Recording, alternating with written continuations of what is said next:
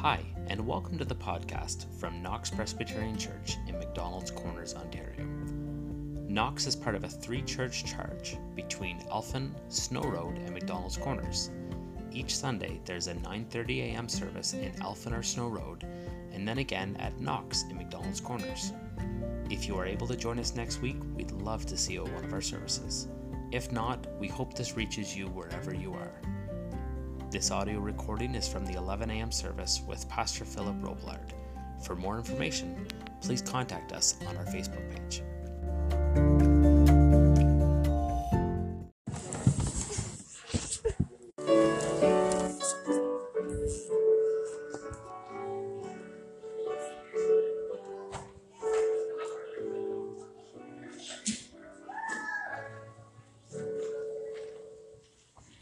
Good morning. I feel that there's too much pressure on this side of the church.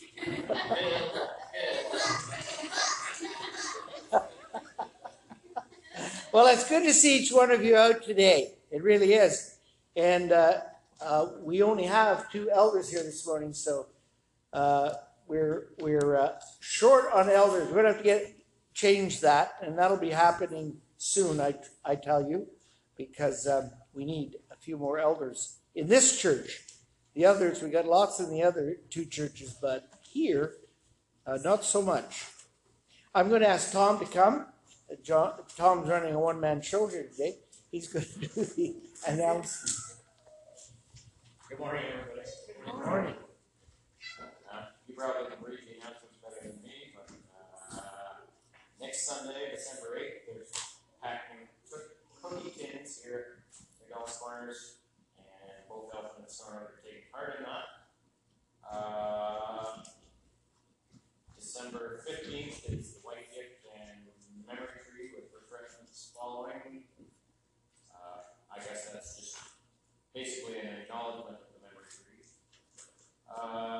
December 24th is the Christmas Eve service here at Knox at 6:30, and it's a combined service.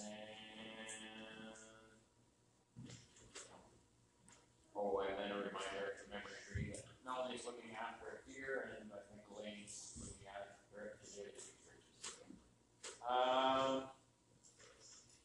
And there's Presbyterian Women's Gathering, May 15th to 18th, that you can sign up for if anybody's interested.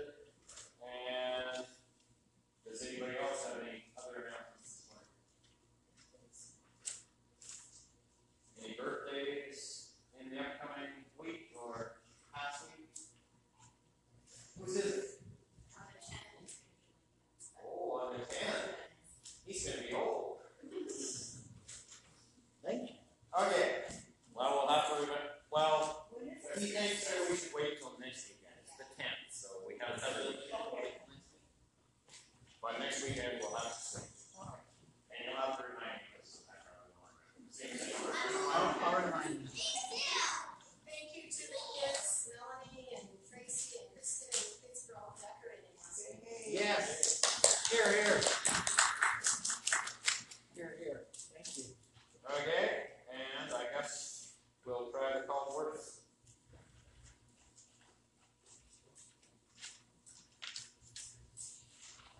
God is a safe place to hide, ready to help when we need him. River fountain, splash joy, cooling flood city. God lives here, the streets are safe. God at your service all day. Shout out your praise to God. Let it loose and sing. Strike up the band. Step out into the traffic. Take a long, loving look at me. My God, you're above everything. Okay, and I'll hand it over to Joe. Good morning, everyone. Good morning. So this morning we had planned to do a chorus as an insert, and I didn't get the insert ready in time. So we're going to do one of my favorites, but most importantly, Isla's favorite. Isla, what song should we do today? This is the Day? All right. So please turn in your hymn book to hymn number 78 and stand up, and we will open this service with This is the Day.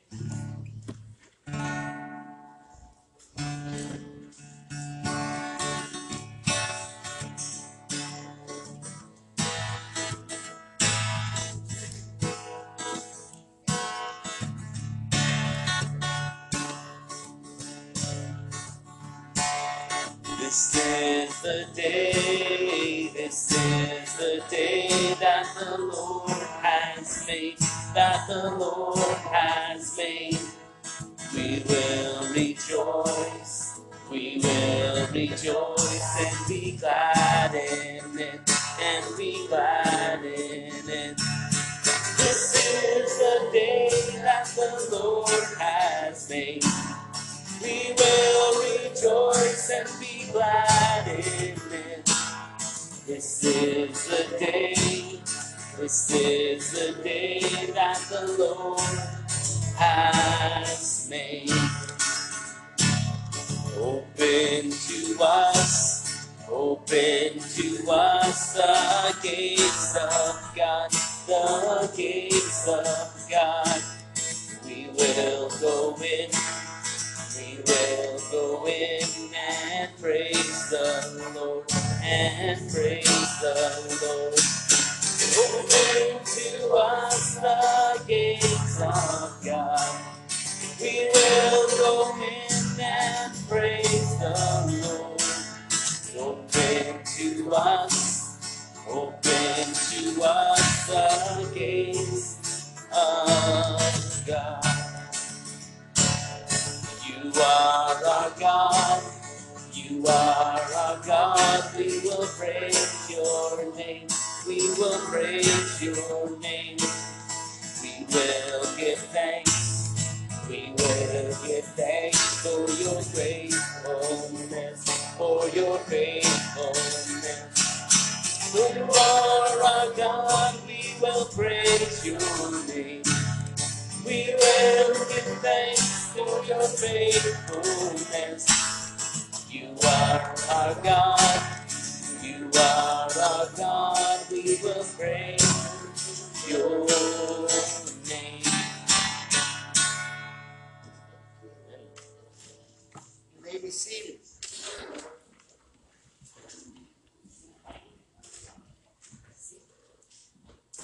Let us pray. Gracious God, we thank you for this day that you've made, and it is the day that you have made, and we rejoice and are glad in it. Thank you, Lord, for opening this worship as we, as your children, gather together in your name, and will soon be gathering around your table. We are so glad to be here.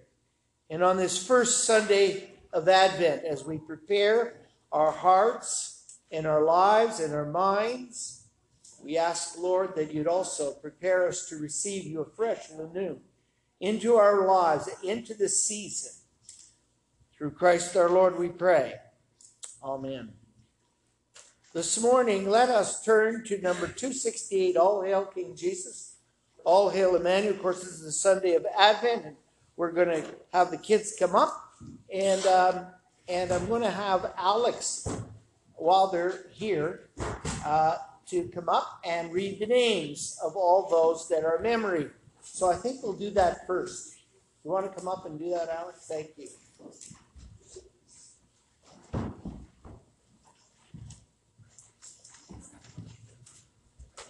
They won't see you or hear you, so maybe you ought to come up here. We want you to be heard.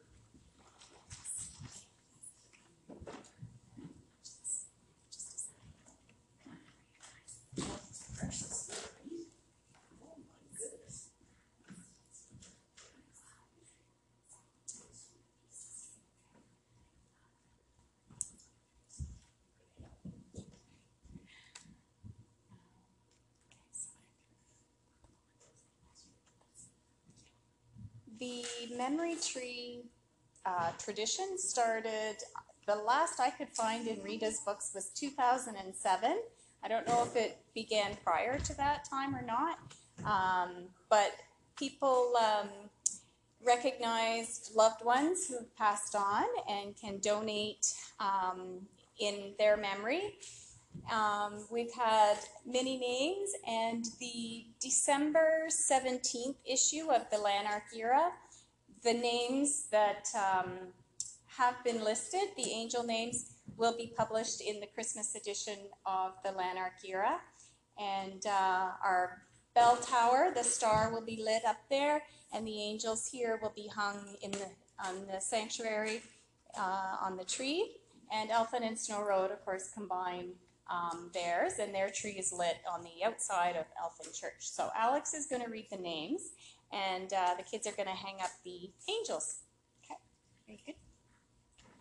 Burton Ellen Roger, Sylvia Roger, Kathy Roger, Allison Van Hook, Harry Farday, Bob Reed, Delbert and Mabel Chaplin, John and Jesse McGregor, Howard McGregor, Elaine and Larry Pablo, Crosley and Edna Dunlop, Lindsay and Annette Duncan, Bill Duncan, Miriam and Hudson Sargent, Mabel and John White, Reverend Larry and Evelyn Paul, Ron and Dorothy Packman, Ernest and Ida Duncan, Alex Duncan, Phyllis and Ivan McClellan, Marion McDonald, Margaret Lockhead, Marjorie and Susan Park, Barb Harper,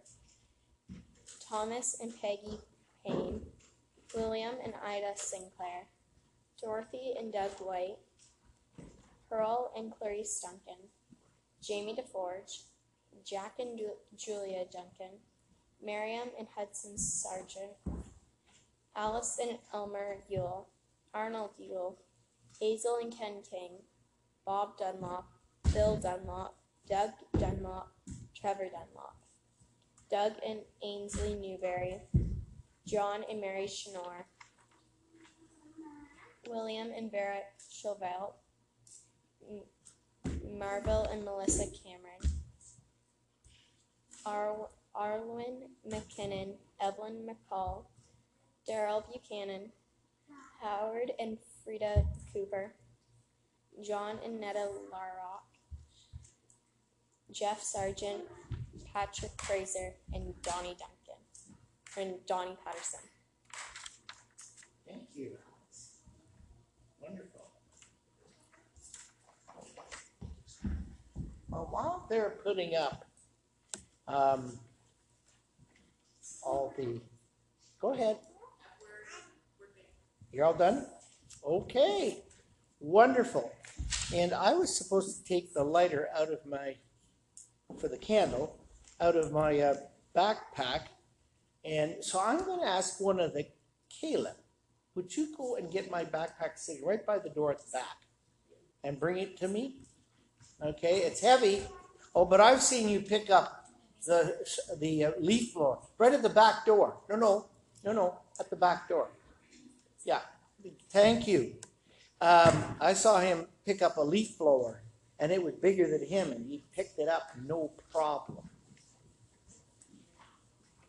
Thank you so much. What a man. Now I got to find the lighter in here. And I'm not talking about one that'll light a cigarette or cigar.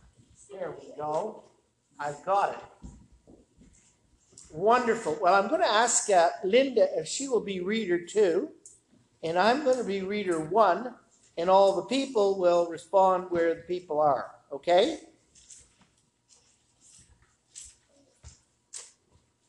I think you can hear me. I've got a fairly loud voice. Before we do, we got the kids here. What do we mean when we talk about hope? And did any of you send letters to Santa Claus? Okay. And what did you hope you'd get? Always, you don't talk to me. I say a truck? A what?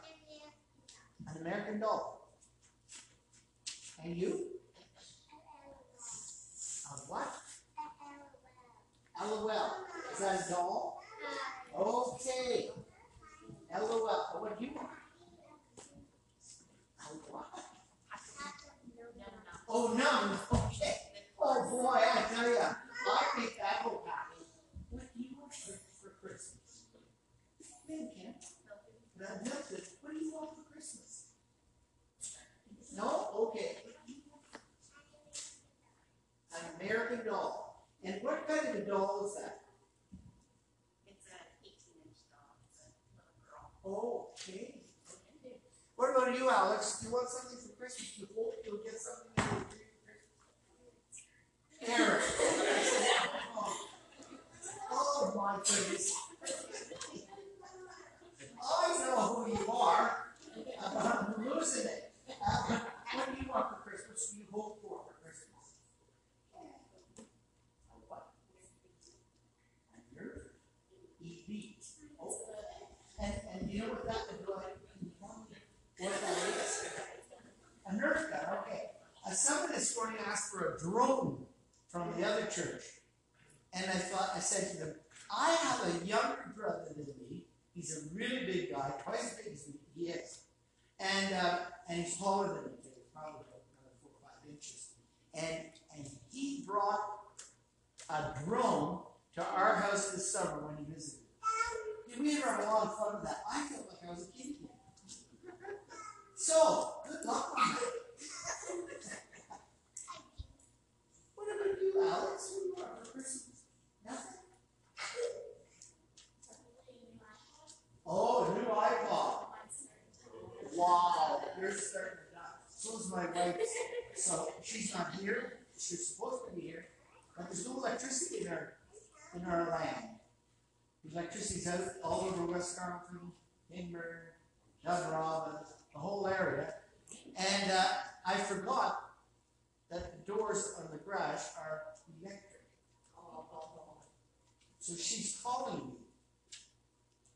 vehemently during the service, and of course I got my phone off. And finally I saw that she had called me, so I called her back. And she said, I can't get the garage door open. And I said, well, there's a cord. You see that cord in the middle of the where the car is? She said, yes. How am I going to get that? I said, I don't know. But anyway, she called me right back and said, I got it open. So there you go. I don't know how. I just know that you got it open. So that's good because if not, she's supposed to be here.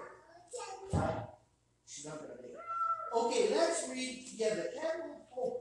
We'll be talking about hope today because every one of us have a hope, right? We hope we're going to get such and such for Christmas. And we have all kinds of suggestions.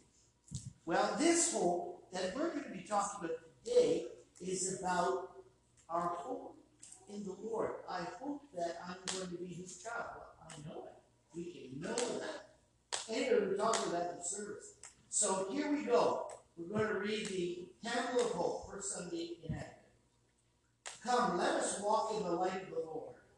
Keep awake, for you do not know on what day your Lord is coming.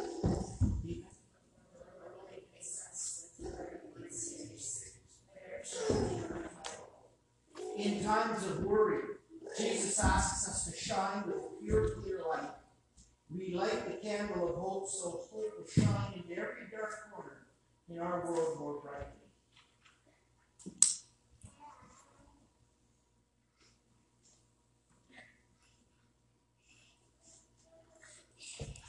Oh, great. Good light. Let's all say it together. Come, Lord Jesus, and kindle hope in our hearts. Shine in our lives whenever we are worried, to strengthen our trust in you. Help us act on the hope we find in you. Let our faithfulness shine in the world we love. Amen. As we wait for you, Jesus, we will shine with hope. Thank you. Let's pray for the kids. Dear Heavenly Father, we thank you for our boys and girls. Thank you for the help they gave us in putting on the decorations for the memory tree. And we ask, Lord, that we remember all of those people in prayer. That, Lord, on a continual basis, we will give thanks for their lives and also remember those they've left behind. Because all kinds of loved ones have been left behind. We pray, Lord, now the children who have their own children's spiritual service, that you be with them. In Christ's name we pray. Amen. Have a great time.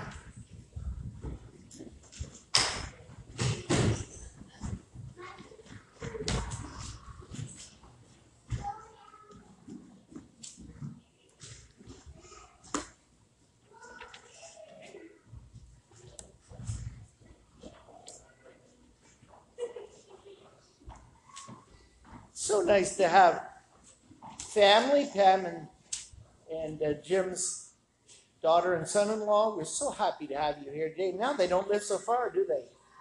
Carlton Place, is it? Yeah. Okay. Well, we'll look forward to having some fellowship afterwards with them. The prayer is in your order of service, and let us say it together as a people of God. Prepare our hearts, O God, to accept your word. Silence in us any voice but your own. By hearing, may we also obey your will. Through Jesus Christ our Lord. Amen. I'm going to read the passage this morning because it's one that you probably heard many times before. But it's the story of Joseph as he travels back to the city which he was born in order to be taxed. Of course, all of us love that thing called tax. It's been a pain in, well, some part of our anatomy ever since. But here's what it says in Luke chapter 2, verses 1 to 7. About that time, Caesar Augustus ordered a census to be taken throughout the empire. This was the first census, when Quirinius was governor of Syria, and everyone had traveled to his own ancestral hometown to be accounted for, in order that they might be taxed. So Joseph went from the Galilean town of Nazareth up to Bethlehem in Judea, David's town, that is, for a census. And as a descendant of David, he had to go there. He went with Mary, his fiancée, who was pregnant, and while they were there, the time came for her to give birth. And she gave birth to a son, her firstborn, and she wrapped him in warm clothing and laid him in a manger because there was no room for them in the inn.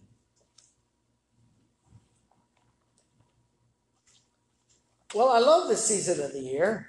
It has so much to teach us. And this morning I'm going to talk about, I entitled my message, Won't You Let Him Come In to Your Heart? Anybody here who's old enough to remember the decade of the 60s? What was it known for? Anybody? Right. Yes. What else? Hippies. Yes, it was. The Beatles' inauguration. What else?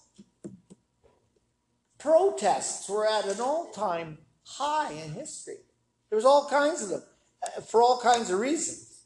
So those of you who were born after that time, you won't know. But for those of us born before that time, or in that time, well, we know. Well, I want to tell you a story. It was Christmas Eve, 1965, in a place called Bethlehem, Pennsylvania. And the innkeeper at the local Holiday Inn had a really busy day. He was a nice man, and so he sent all the staff home to be able to enjoy Christmas Eve with their families. And so here he was finishing up some paperwork at the front desk, and he suddenly heard a noise at the front entrance. He looked up, couldn't believe his eyes. Walking in the main door of the Holiday Inn on this Christmas Eve in Bethlehem, Pennsylvania, was a young man dressed in a bathrobe, an old tattered bathrobe. The young man was pulling a donkey. On the donkey was a young woman who looked to be quite pregnant. And as they approached the desk, the young man announced loudly for all to hear, "My name is Joseph, and this is my wife Mary. And as you can see, she's about to have a baby. We need a room for the night." Now, before getting to the rest of the story, let me digress a little to share with you what was really happening here. The young man's name was not Joseph. The young woman's name was not Mary. And she was not really expecting a baby. This incident, though, was designed to be a political demonstration against the commercialization of Christmas. And of course, the no vacancy sign had been there for several hours. It was on. But this modern Mary and Joseph expect to be turned down, or turned away. In fact, they wanted that. They wanted to be turned away. They were certain that they would be told, what's the line? No room in the inn. And their plan was going to be to go to the media with the story of rejection. But I'll tell you, this innkeeper was right on his toes.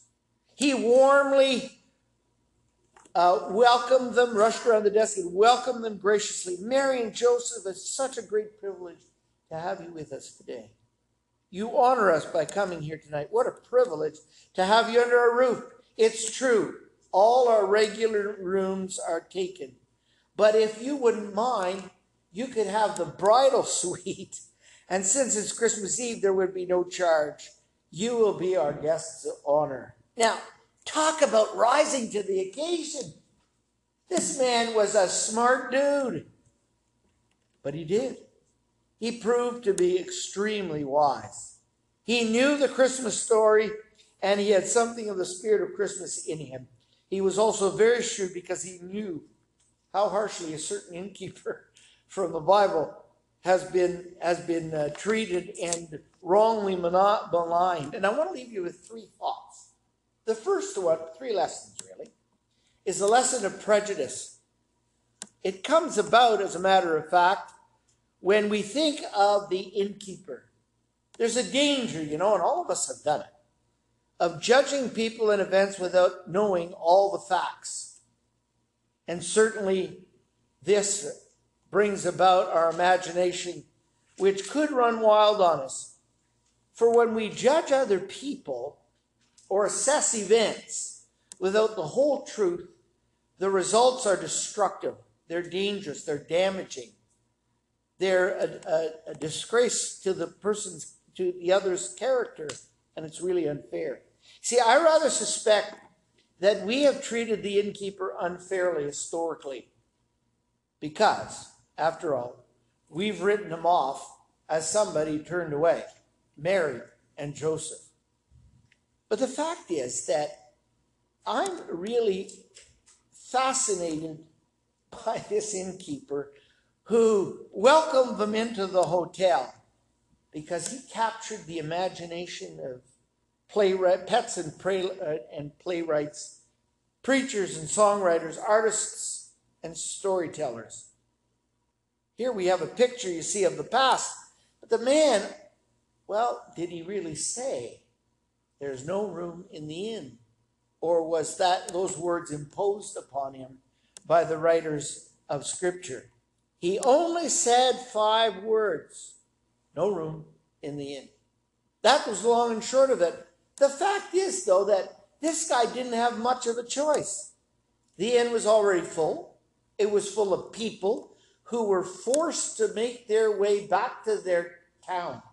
It'd be like any of us having to go back to the place where we were born and brought up. It was even worse, though, back then. Because people who were forced to go back and get, for lack of a better term, added to a tax roll, they were just ordinary people who'd never done this before. It was the first time it was done in this fashion when Quirinius was governor. And, we talk about this guy who was an innkeeper who didn't have many choices. He didn't have many options, unless, of course, we take in some of the realities that occurred then. He couldn't very well give them up a room. And if he did, can you imagine how loud things would have been? They tell us that in that day, hotels or inns were smelly. And I wondered why that was so. Well, the fact is that they were usually 2 stories. The top story is where the guests stayed. And the bottom story was where what? The cattle were lowing. That's right. They were put donkeys and horses and anything else that you might have brought along. They were all stored in that first story. And here was an innkeeper who was really judged unfairly, but judged nonetheless. Let me illustrate this point when we talk about prejudice. Two men met on the street, and one said to the other, "Hey, I know you. You're the man from the state of Maine who made $1 million growing potatoes." The man said, "But your facts are a little distorted. It wasn't Maine, it was Georgia. It wasn't potatoes, it was cotton. And it wasn't made $1 million, but $1 million was lost. And it wasn't me, it was my brother. But other than that, you got it just about right." We can get confused and we can get all the facts mixed up. But the bottom line is, when it comes to prejudice, we must always give people the benefit of the doubt. London Daily Telegraph a few years ago carried a letter, and it wasn't so long ago, sent by an 11-year-old boy to his mother while he was on vacation in Switzerland. And he was there with a couple of teachers who were the chaperones and 8 of his classmates. He says, "Dear Mom," this is what he wrote, "yesterday the instructor took 8 of us out to the slopes to teach us how to ski. I was not very good at it, so I broke my leg. Thank goodness it wasn't mine." The fact is that, I love Billy. The fact is that I don't know about you, but if I got a note like that, I think, well, whose leg did you break? You know, that'd be the first thought. And you'd have all kinds of other questions. How did it happen in the first place? What was that stupid teacher taking you out on the slopes, the Alps, when you're not competent to ski? He was only 11 years old. Well, the first lesson I'd like us to consider is we need to take a new look at the innkeeper.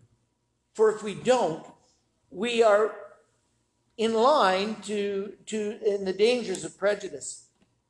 It's destructive to be prejudiced. It's hurtful when we don't have all the facts and we don't know the whole truth. Then it's a moment of destruction. That's the first lesson. The second lesson is a lesson about choices. So often our choices are not between right and wrong or good and bad, but it's between the lesser of two evils. Isn't that the way it is? The innkeeper really didn't have a good choice that night. The sleepy little town of Bethlehem was suddenly packed with people through no fault of any of their own or his. And they were back there because it wasn't an option. It was an order. Everyone had to return to his or her hometown for the census. And Bethlehem was bursting at the seams with new people. Now, they tell us at the time that Bethlehem was probably 300 to 500 people. At most 500, but probably closer to 3. And suddenly they get hundreds of people coming back to their ancestral town. I mean, think of it. If there was a census called for, of course, now we're in a computer age and everything's different, but if we were, think of how many people would come back to McDonald's Corners. Well, why? Family would have to come back. Friends would have to come back that we've known for years, maybe hadn't seen them in decades. And they'd all have to come back to their ancestral home. Well, this is exactly what's happened. But think about some of the choices this man had. He didn't have any. The innkeeper had no choices. I mean, his place was already full. But William Barclay suggests that the innkeeper may have been the only friend Mary and Joseph had. For we do read about the fact that they were in a stable and they put the baby in a manger. And there's probably straw there and they were able to, bring a lantern with them. And they had some privacy. I mean, animals, they don't care. They're no respecter of people. They don't know what you're going through. And I'm sure they probably witnessed one or two other births of babies in their watch. So often, we need to understand, as William Barclay so well put it, that there was all kinds of caves around Bethlehem. All kinds of them. And you can go there today, and I saw some of them. And they were right. There are all kinds of caves in and close by the actual community. But today, a lot of them have become places where people actually live. But back then, They weren't places that people actually lived, because what they were, though, is if somebody was coming through town, they would go and stay in those caves because they probably couldn't afford the fees of an innkeeper.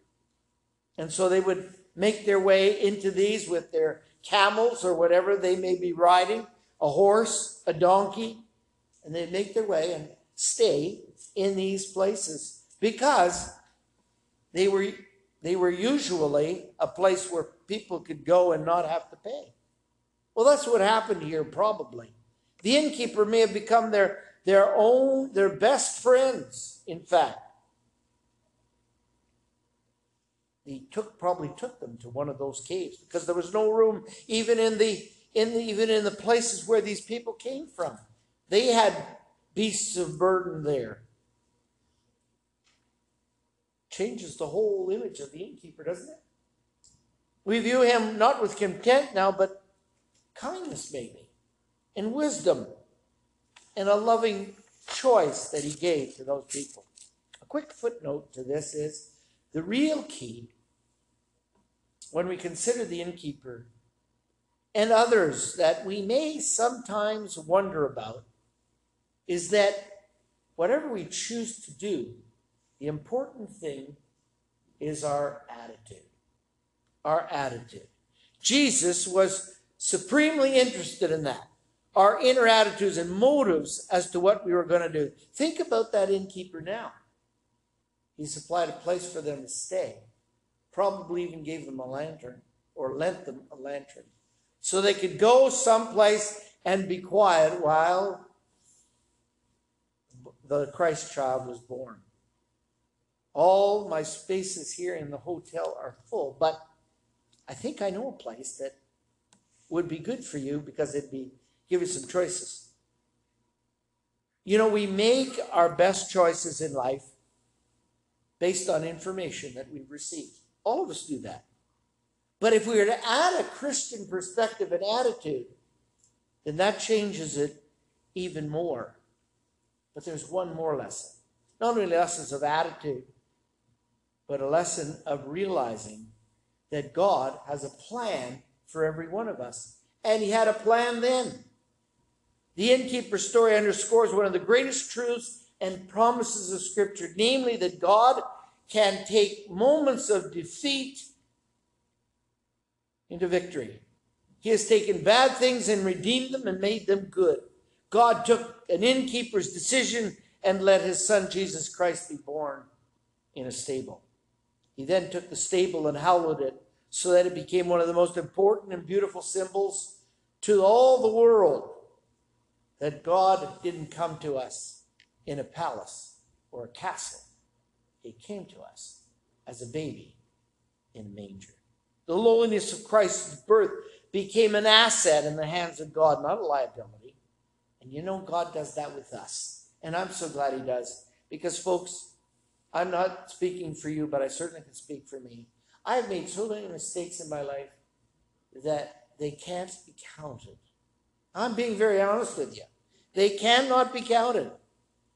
Fact is that those things that happen to us, God takes, that we may feel as a liability, God takes that action or that judgment or things that we've completely been destroyed almost in our judgment, in our decision, and redeems them and makes good come from them. A little over 30 years later, and we're going to be celebrating that in just a couple of moments. God did the same thing with the cross. Cross looked like Christianity was defeated, destroyed, no future. But God took that cross and used his son, Jesus Christ, to pay for your sin and for mine. God has a way of doing that. Dick Van Dyke tells about a story, and with this I'm going to be closing this part, about a child who's called away from watching the 6 o'clock news because he was going to write an article on current affairs on television to say the blessing. It was his turn at the evening meal. The child, with his mind still on the calamities of the newscast, said the grace and then added his own personal note. Dear God, please take care of Mommy and Daddy and my little sister and Grammy and all the people in the world, and please God, for goodness sake, take good care of yourself, because if anything happens to you, we're sunk. Don't you love the honesty of a child? We're all sunk. There's something of my own faith in that little prayer. I realize that I have neither the wisdom nor the intelligence nor all the facts to make right decisions. Sometimes my guesses may be good, and at other times, and those are too many, they're wrong. But you know, I'm glad God has not left us to fight this life out alone. He is with us. He tells us that in spite of our blunders and mistakes and poor judgment and tough choices and clay feet, he will never leave us nor forsake us. God carries on his work, works through us, and sometimes despite our weaknesses. And that's the good news of Christmas, beloved. He gives us hope in the way he works in order that we might be all that we can be. What a miraculous, loving God we serve. Amen. Let us pray. Gracious God, as we gather around your table, we ask, Lord, that your Holy Spirit would guide us and direct us and use us in order that we might walk in newness of life. Through Christ our Lord we pray. Amen.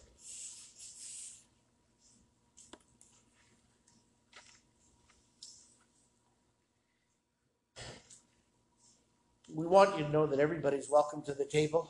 The Lord's table is open to all. I love being a Presbyterian in that way. We don't hold any prejudice against anyone. If you believe that Jesus Christ is your Savior and Lord, come. Join us at the table.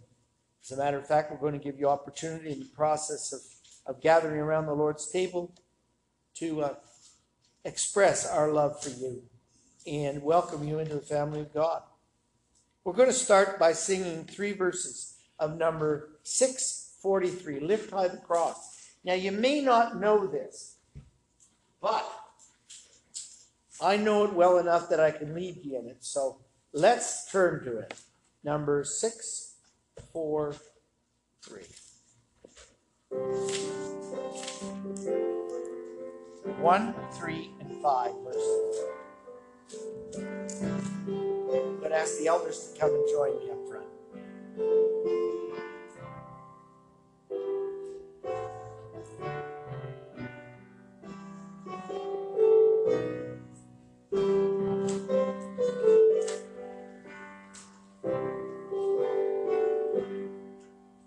Lift high the cross, the love of Christ proclaim, till all the world adore his sacred name.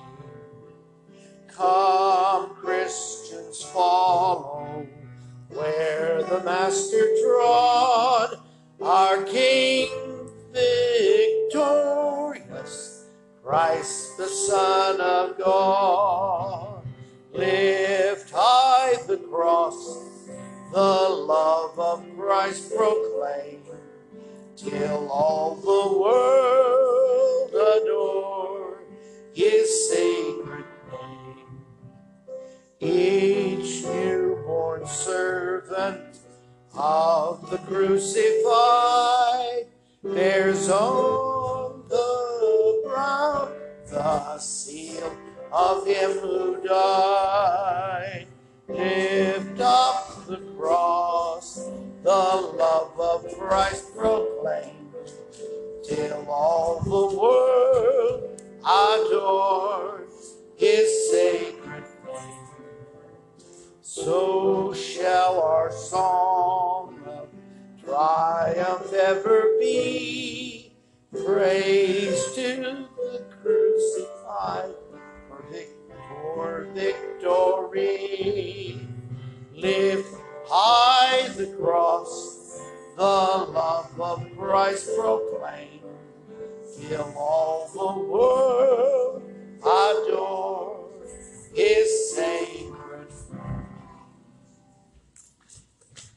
You may be seated.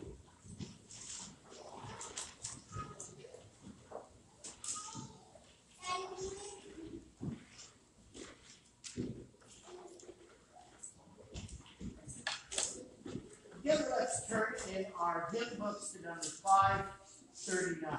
Number 539, and of course that's the Apostles' Creed. Let us together as a people of God declare our faith in Jesus Christ. Number 539. I believe in God the Father Almighty, creator of heaven and earth. I believe in Jesus Christ, God's only Son, our Lord, who was conceived by the Holy Spirit, born of the Virgin Mary, suffered under Pontius Pilate, was crucified, died, and was buried. He descended to the dead. On the third day he rose again. He ascended into heaven. He is seated on the right hand of the Father, and he will come to judge the living and the dead. I believe in the Holy Spirit, the Holy Catholic Church, the communion of saints, the forgiveness of sins, and the resurrection of the body, and life everlasting. Let's turn over to 564. And there we will have a brief prayer of thanksgiving.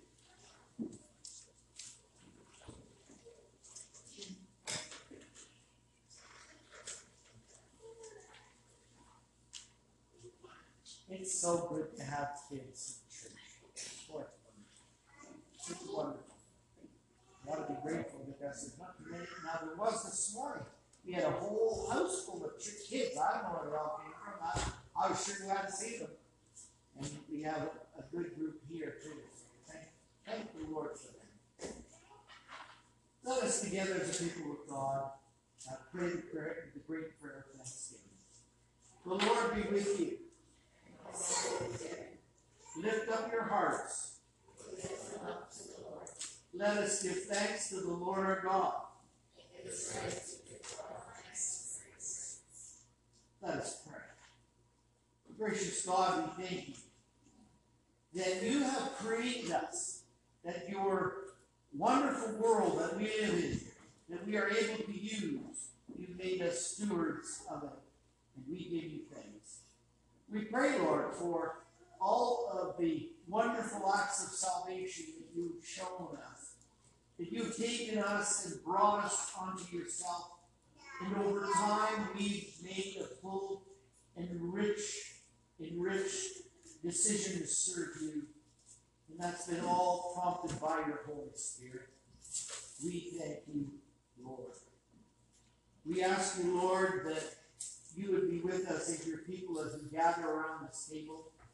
Would you please sanctify it? Lord, we sing with all of creation, joining the whole of creation, lift our hearts in joyful praise. Holy, holy, holy Lord, God of power and might. Heaven and earth are full of your glory.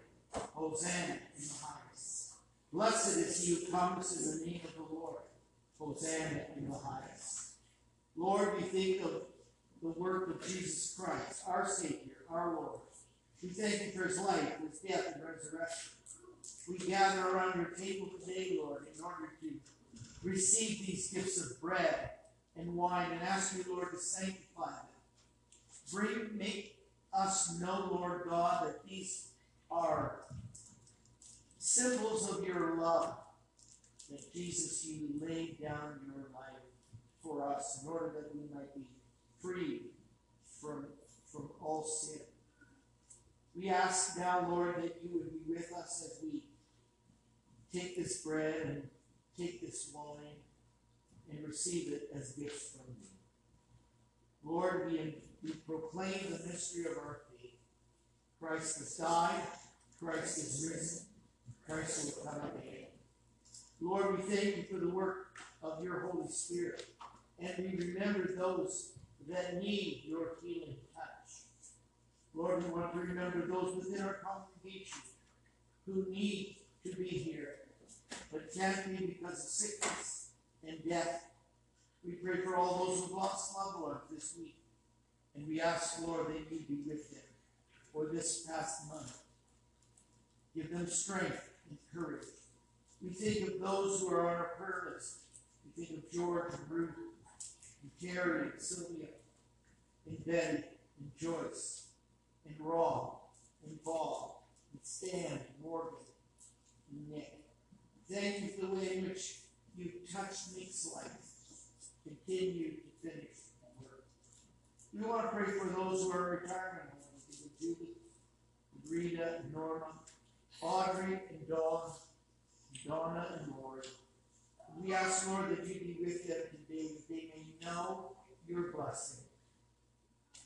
Lord, we pray that you forgive our sins. Cleanse us from all unrighteousness. Lord, we come this morning and we have a heavy burden. You've told us, Lord, to come to your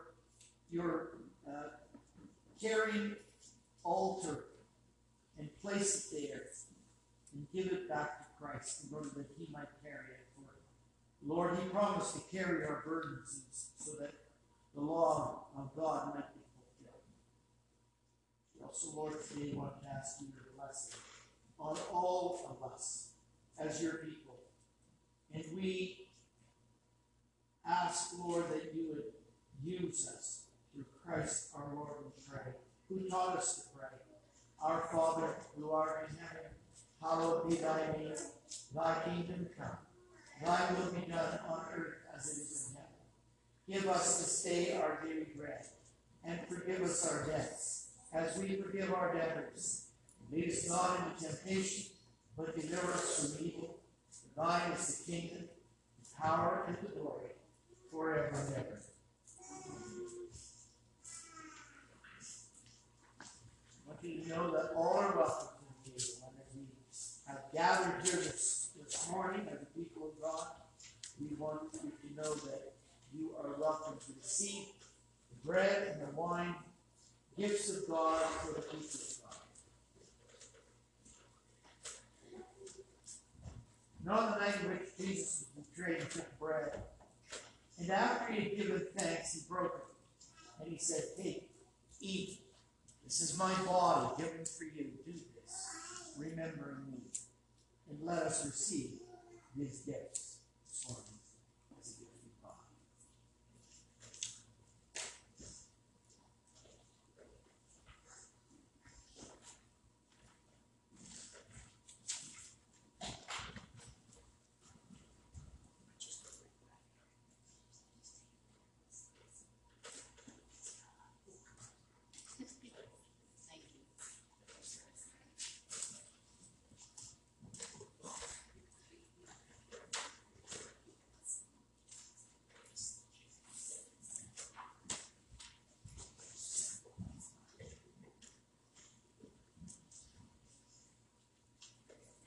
It's like gathering around the table at home, right?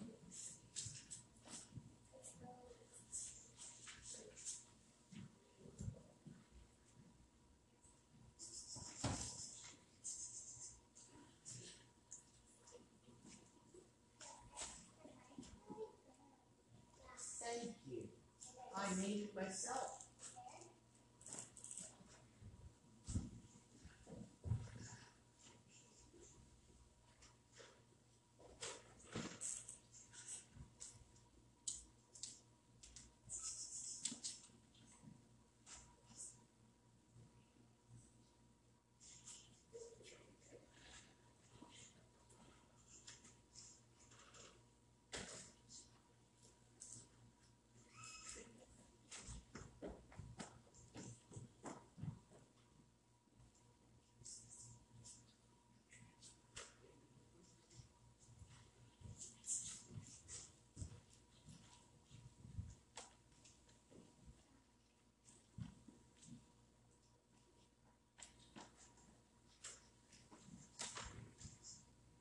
The night in which Jesus was betrayed, he took bread, and after he did his thanks, he said, "Take, eat.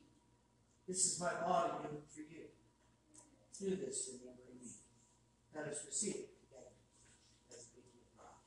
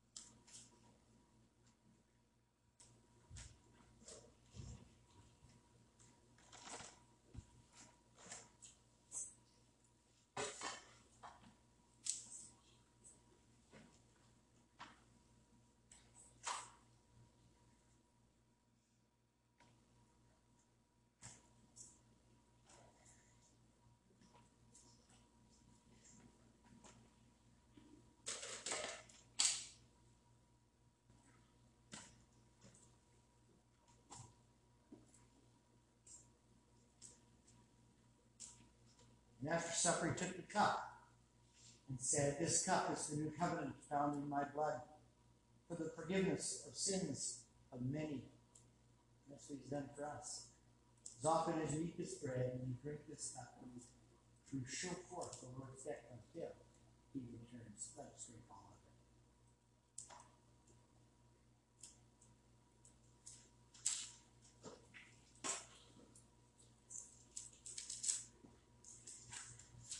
The Bible says that if there are any sick among you, let them call the elders of the church.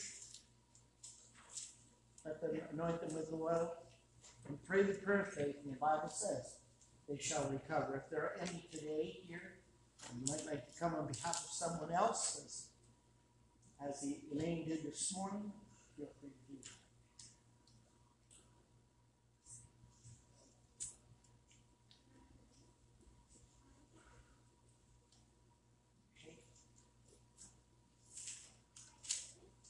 This time we're going to have you receive, we're going to have the offering received, and the Lord bless you as you worship the Lord today.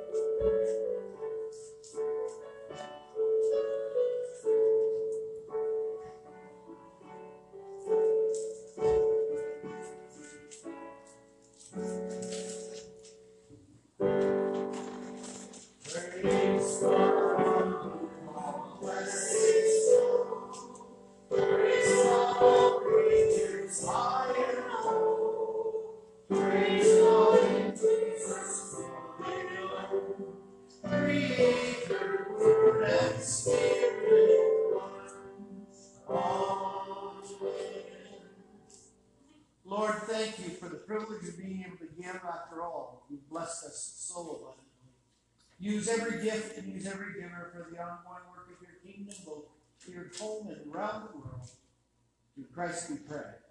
Amen. You may be seated. As we close,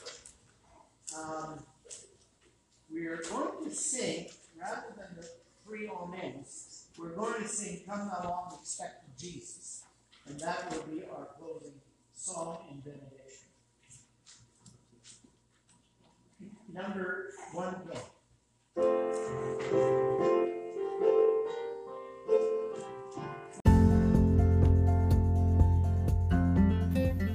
Thank you for tuning into this week's service. Again, we would love to have you join us at one of our 2 Sunday morning services.